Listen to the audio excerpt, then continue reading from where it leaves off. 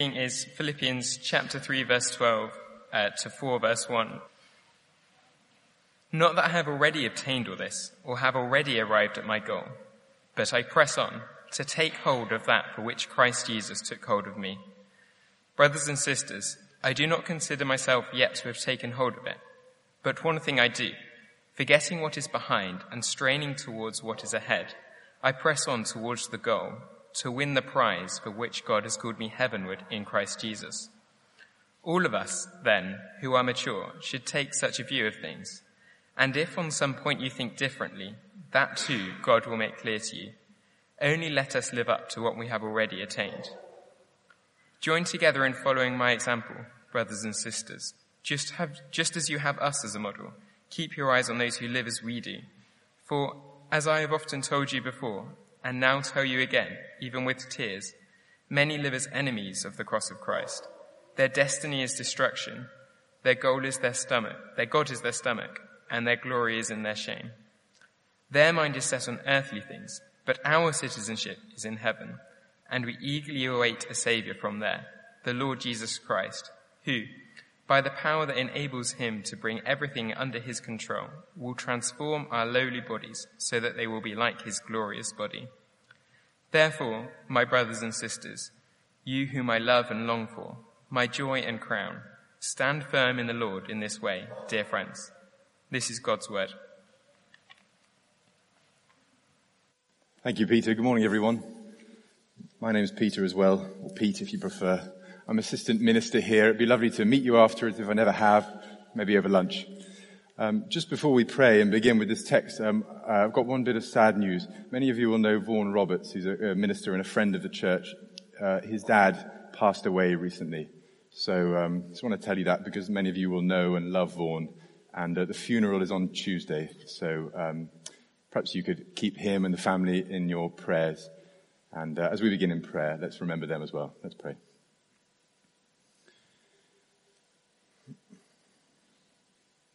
We eagerly await a Saviour, the Lord Jesus Christ, and our Father, how much we feel that at times like these. We pray that as we come to this Bible passage, you would bless us, Father, whether we're eager to come to it or reluctant this morning.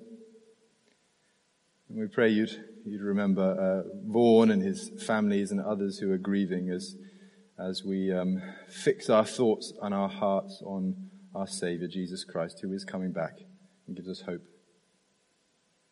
Amen. Let me tell you about one of the scariest things I think I've ever done. I was on some travels in Brazil, and I was traveling with some friends, and we visited Rio. We were doing some charity work, and we got to go to Rio de Janeiro. Incredible. I was enjoying the city until one of my friends said, "Hey, why don't we go up there on the mountain and do some hang gliding?"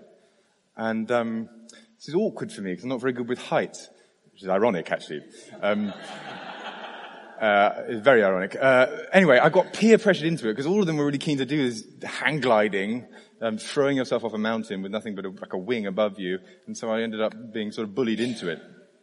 Anyway, I found myself the following day on the side of this mountain overlooking Rio. I mean, beautiful city down below, Copacabana there, Sugarloaf Mountain.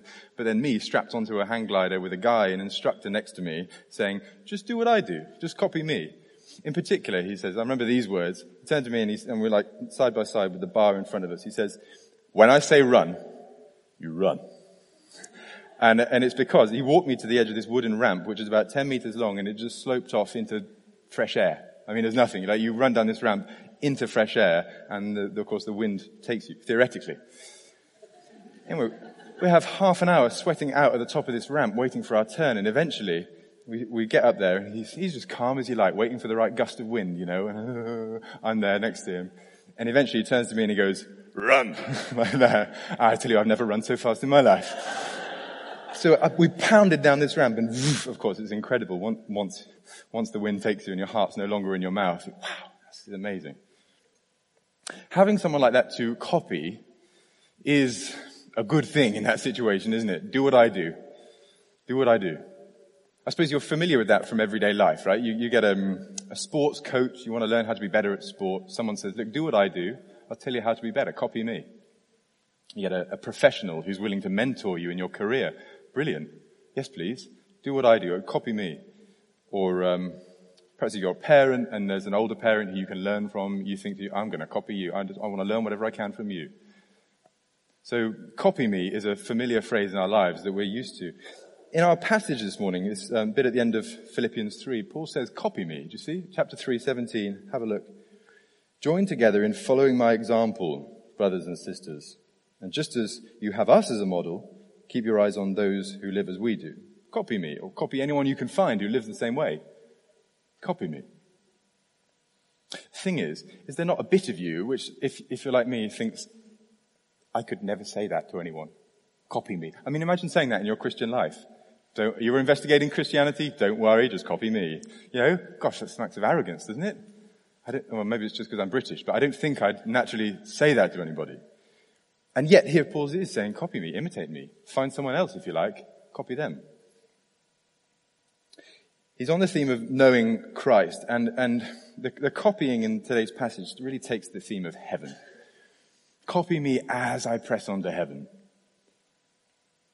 It's a bit like when you go to a restaurant and you haven't quite decided what to order yet.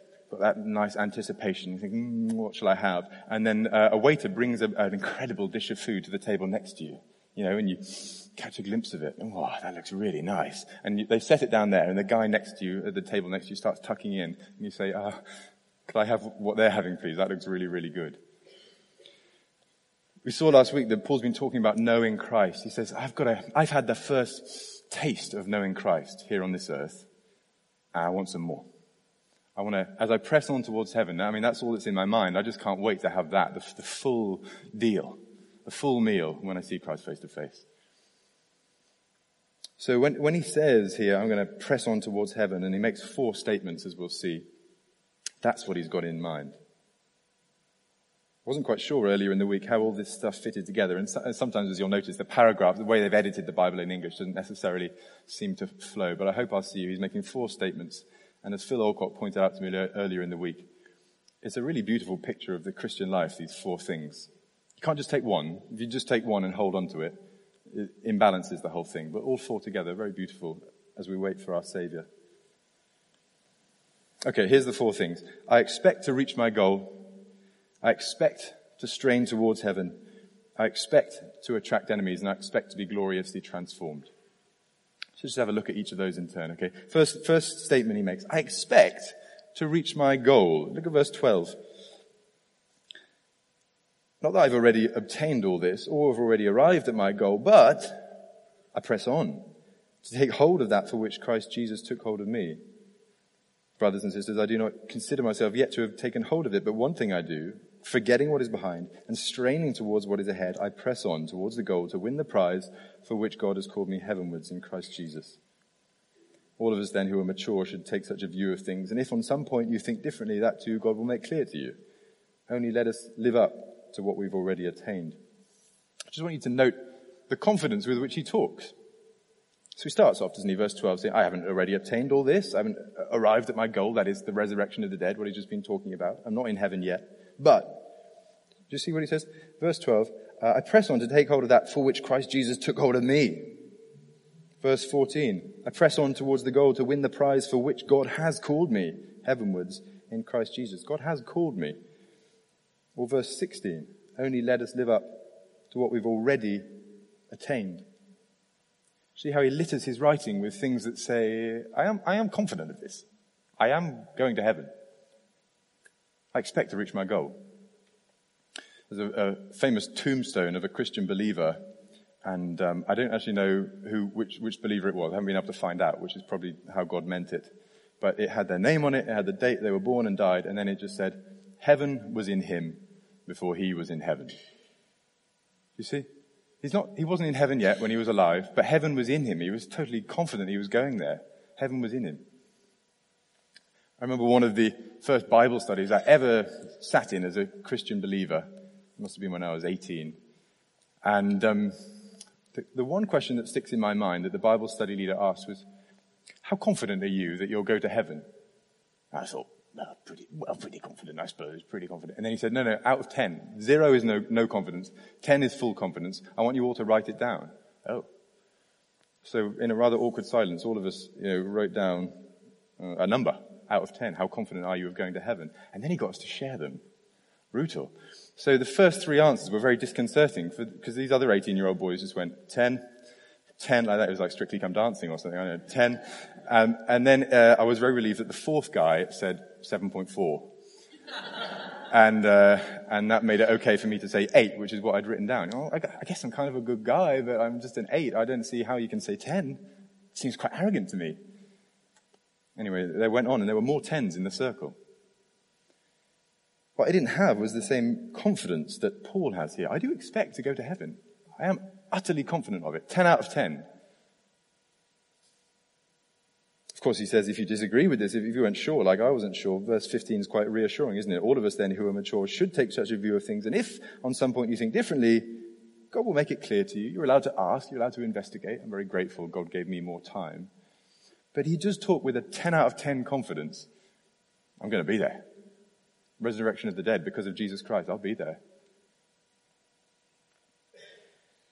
Okay, so does that mean then, you take that statement out of context, you say, so the Christian life is just like kicking back on a lilo, sipping a pina colada? I mean, what? I'm going to get there. Fine. I'll do what I want. Second statement. I expect to strain towards heaven. See how that balances? I expect to reach my goal. I also expect to strain towards heaven, verses 12 to 16.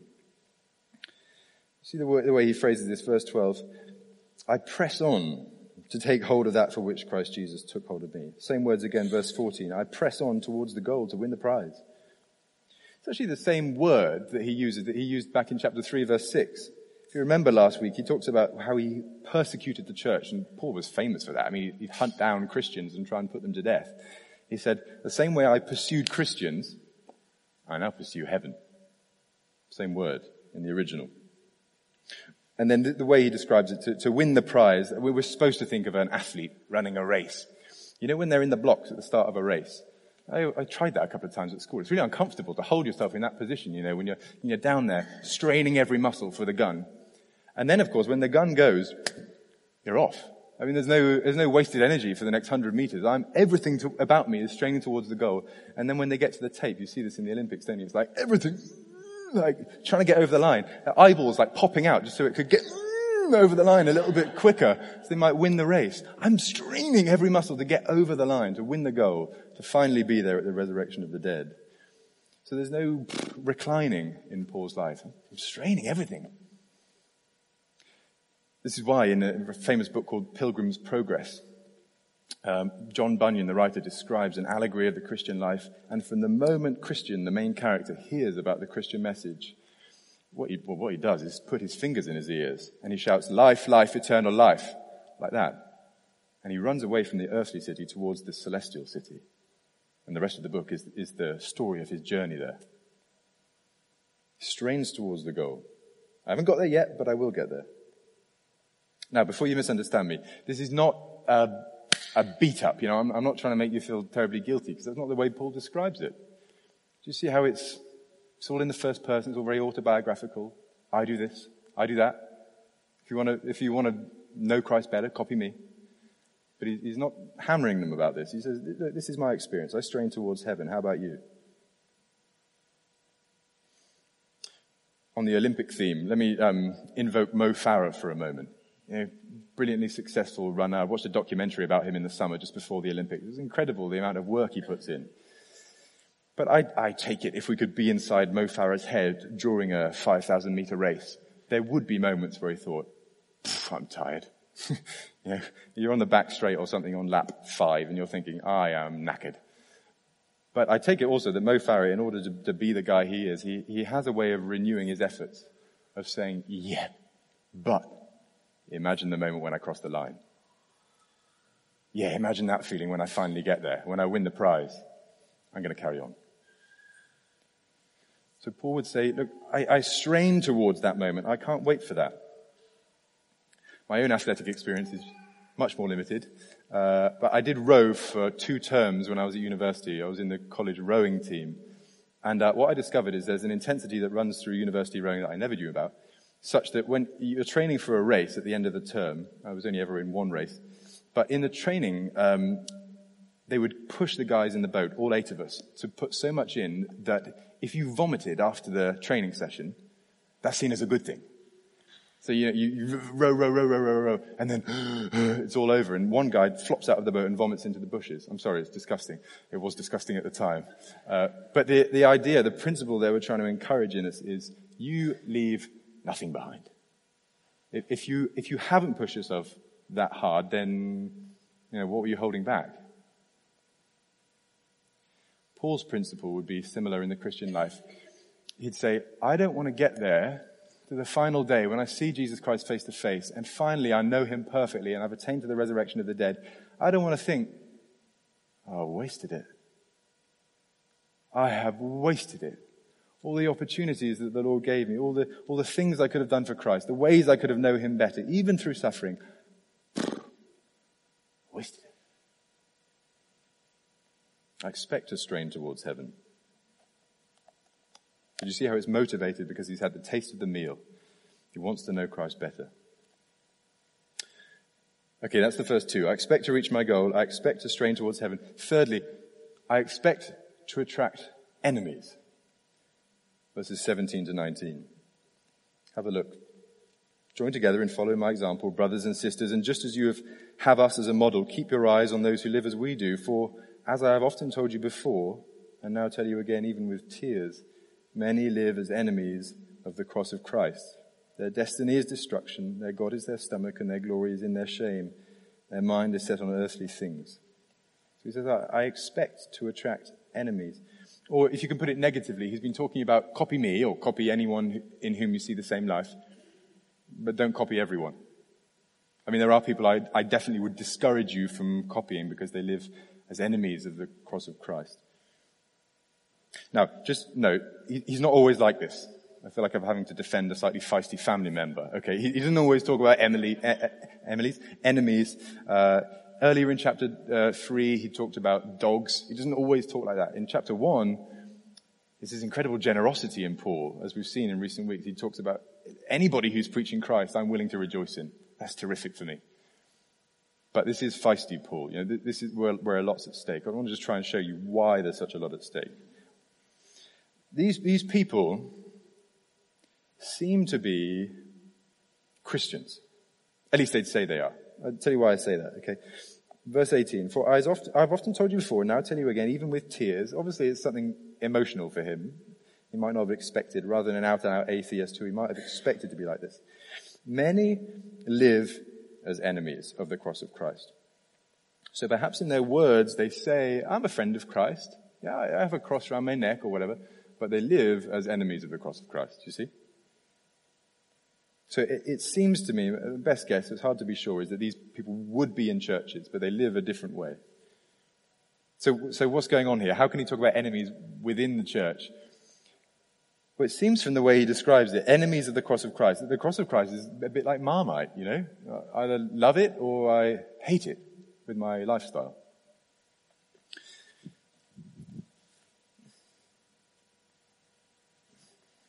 Why is this thing so ugly?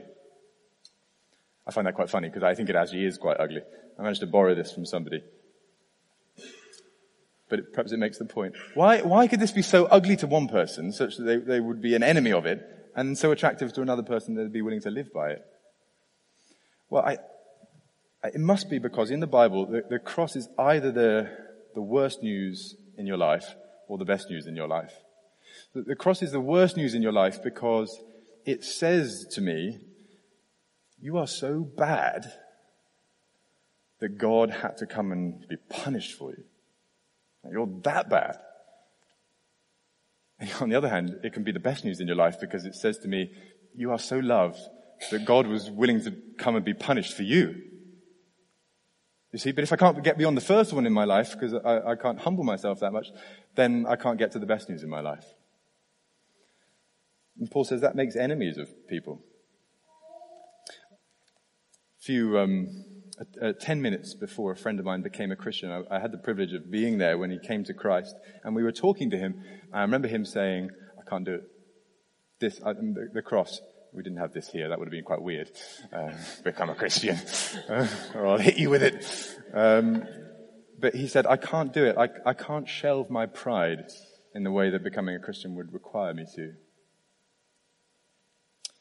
But wonderfully, incredibly, the Spirit was at work, and we talked a bit more, and 10 minutes later he saw it as the best news in his life rather than the worst news in his life, because God loved him that much.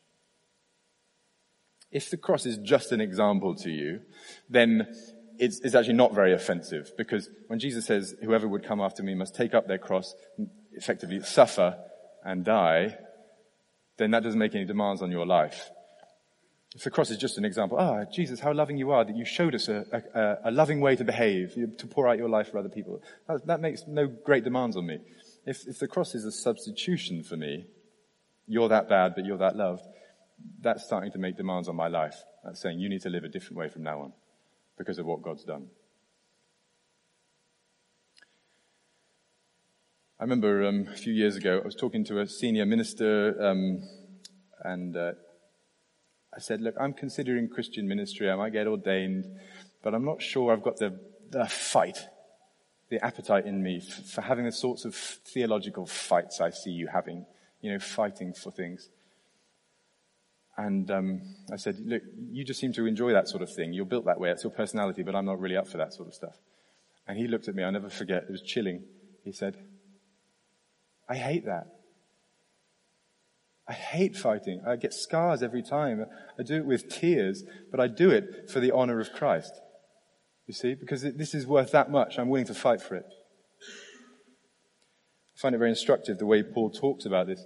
You see, he says, I do it with tears. Verse 18, I've often told you before, so presumably it was part of his leadership training or just his regular preaching in Philippi.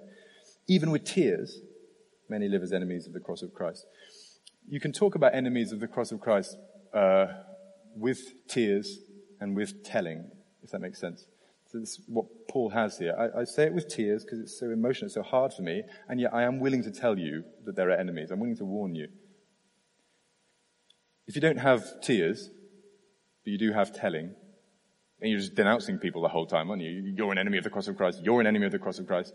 Well, something's gone wrong there. There's no emotional connection with what you're saying. But if you do have tears about the unity of the church, you're sad about it, but there's no telling. You're never actually willing to stand up for the honor of Jesus or what it means in someone's life, then something's gone wrong there as well. You're not actually willing to talk about the things that need to be talked about, you see. Tears and telling come in Paul's example.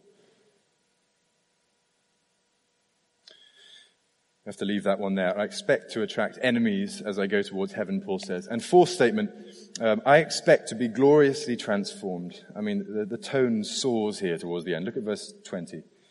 But our citizenship is in heaven, and we eagerly await a Savior from there, the Lord Jesus Christ, who by the power that enables him to bring everything under his control will transform our lowly bodies so they'll be like his glorious body.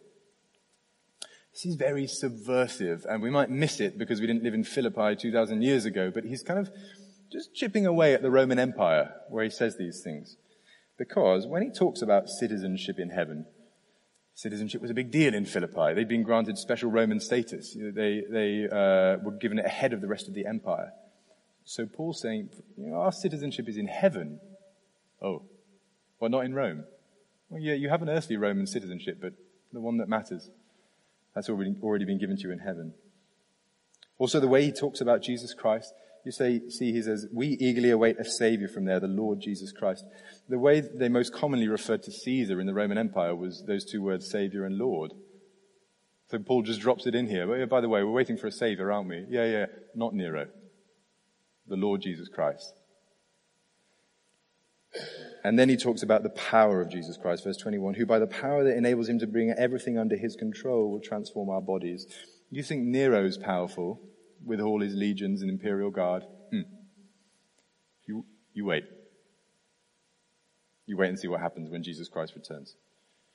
I expect to be gloriously transformed. In particular, at the end of this sentence, he gets towards talking about his body. You see, that he will transform our lowly bodies so they'll be like his glorious body.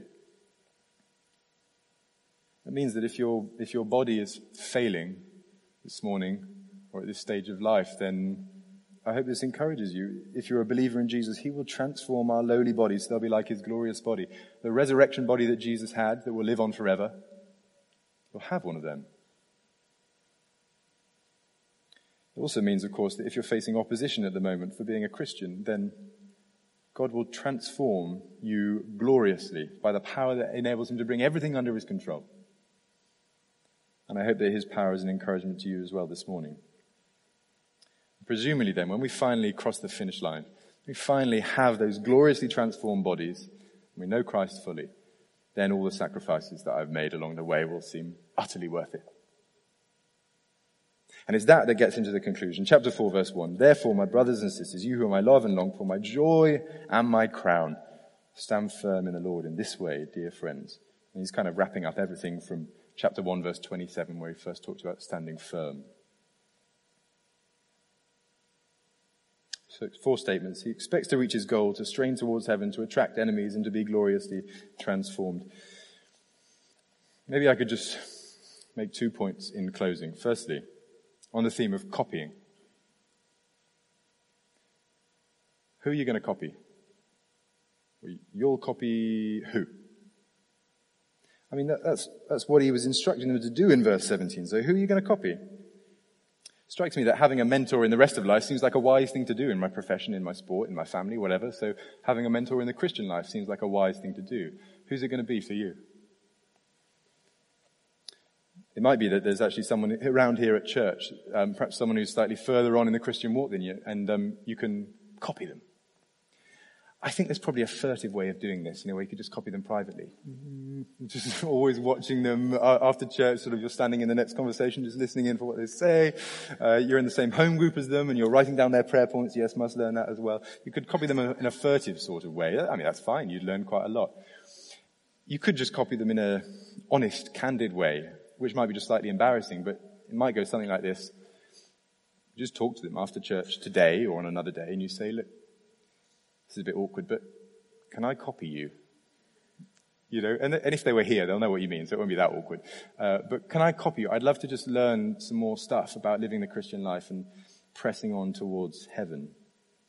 And here's the thing, right? If someone asks you that, don't be British about it. I forbid you from being British about it. You mustn't go, no, don't copy me because you'll see too much bad stuff. No, go and find someone else.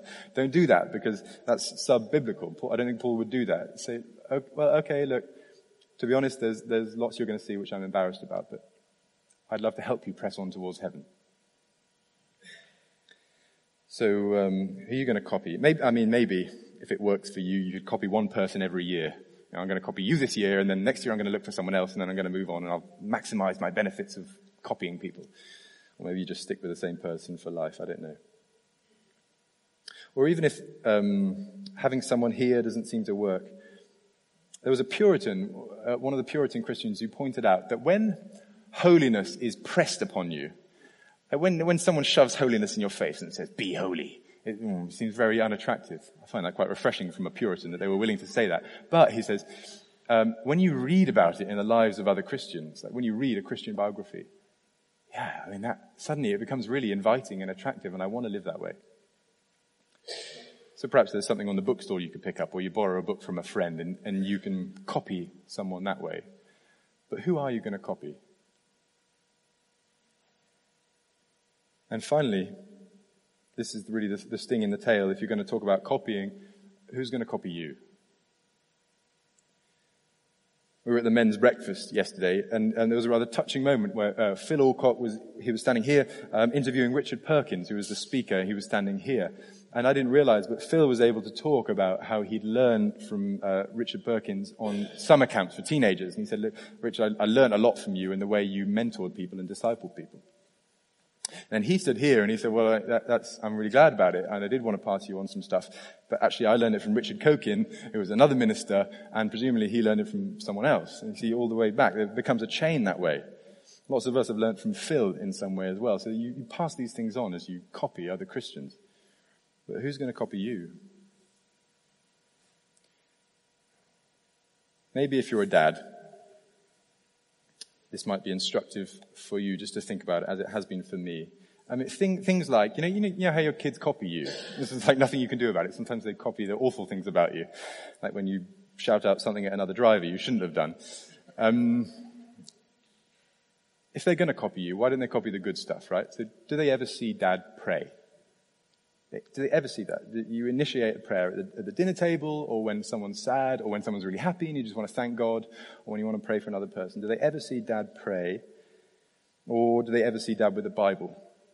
Even though he's really, really busy, there are times they see him with a Bible on his own.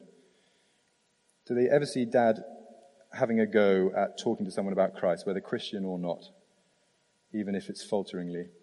Or do they know what Dad gives money to? You know, maybe the family have decided to give away money, but the kids just don't know about it. Can you tell them, and can you pray for the people you're giving money to? There's just some ideas I've been thinking through. If the kids are going to copy me, what do I want them to copy? Of course, this applies to any parent, indeed to any adult. I mean, indeed, to everyone, I wonder, is God calling you to share some aspect of your life, for someone to copy some aspect of your life which you might not have thought of before? If there's illness in your life at the moment, is it possible that God could call you to share that with someone else? To invite someone into the pain and say, look, this is really hard for me, but I'm going to let you in. I'm going to show you how it feels and how I'm trying to cling on to Christ and look forward to heaven. Is there a disagreement in your life at the moment with somebody? And you can invite another Christian in and say, look, this is really hard. I've struggled such a lot with this person, but let me try and show you. I'll try and express what I'm doing about it, how I'm taking it to God and looking forward to heaven. Or is God calling you in any form of suffering to say, come on in. I'm going to shed a lot of tears just to warn you, but copy me if you like. Copy what I'm trying to do. Show them, in other words, that heaven was in you before you were in heaven. Let's pray about that now.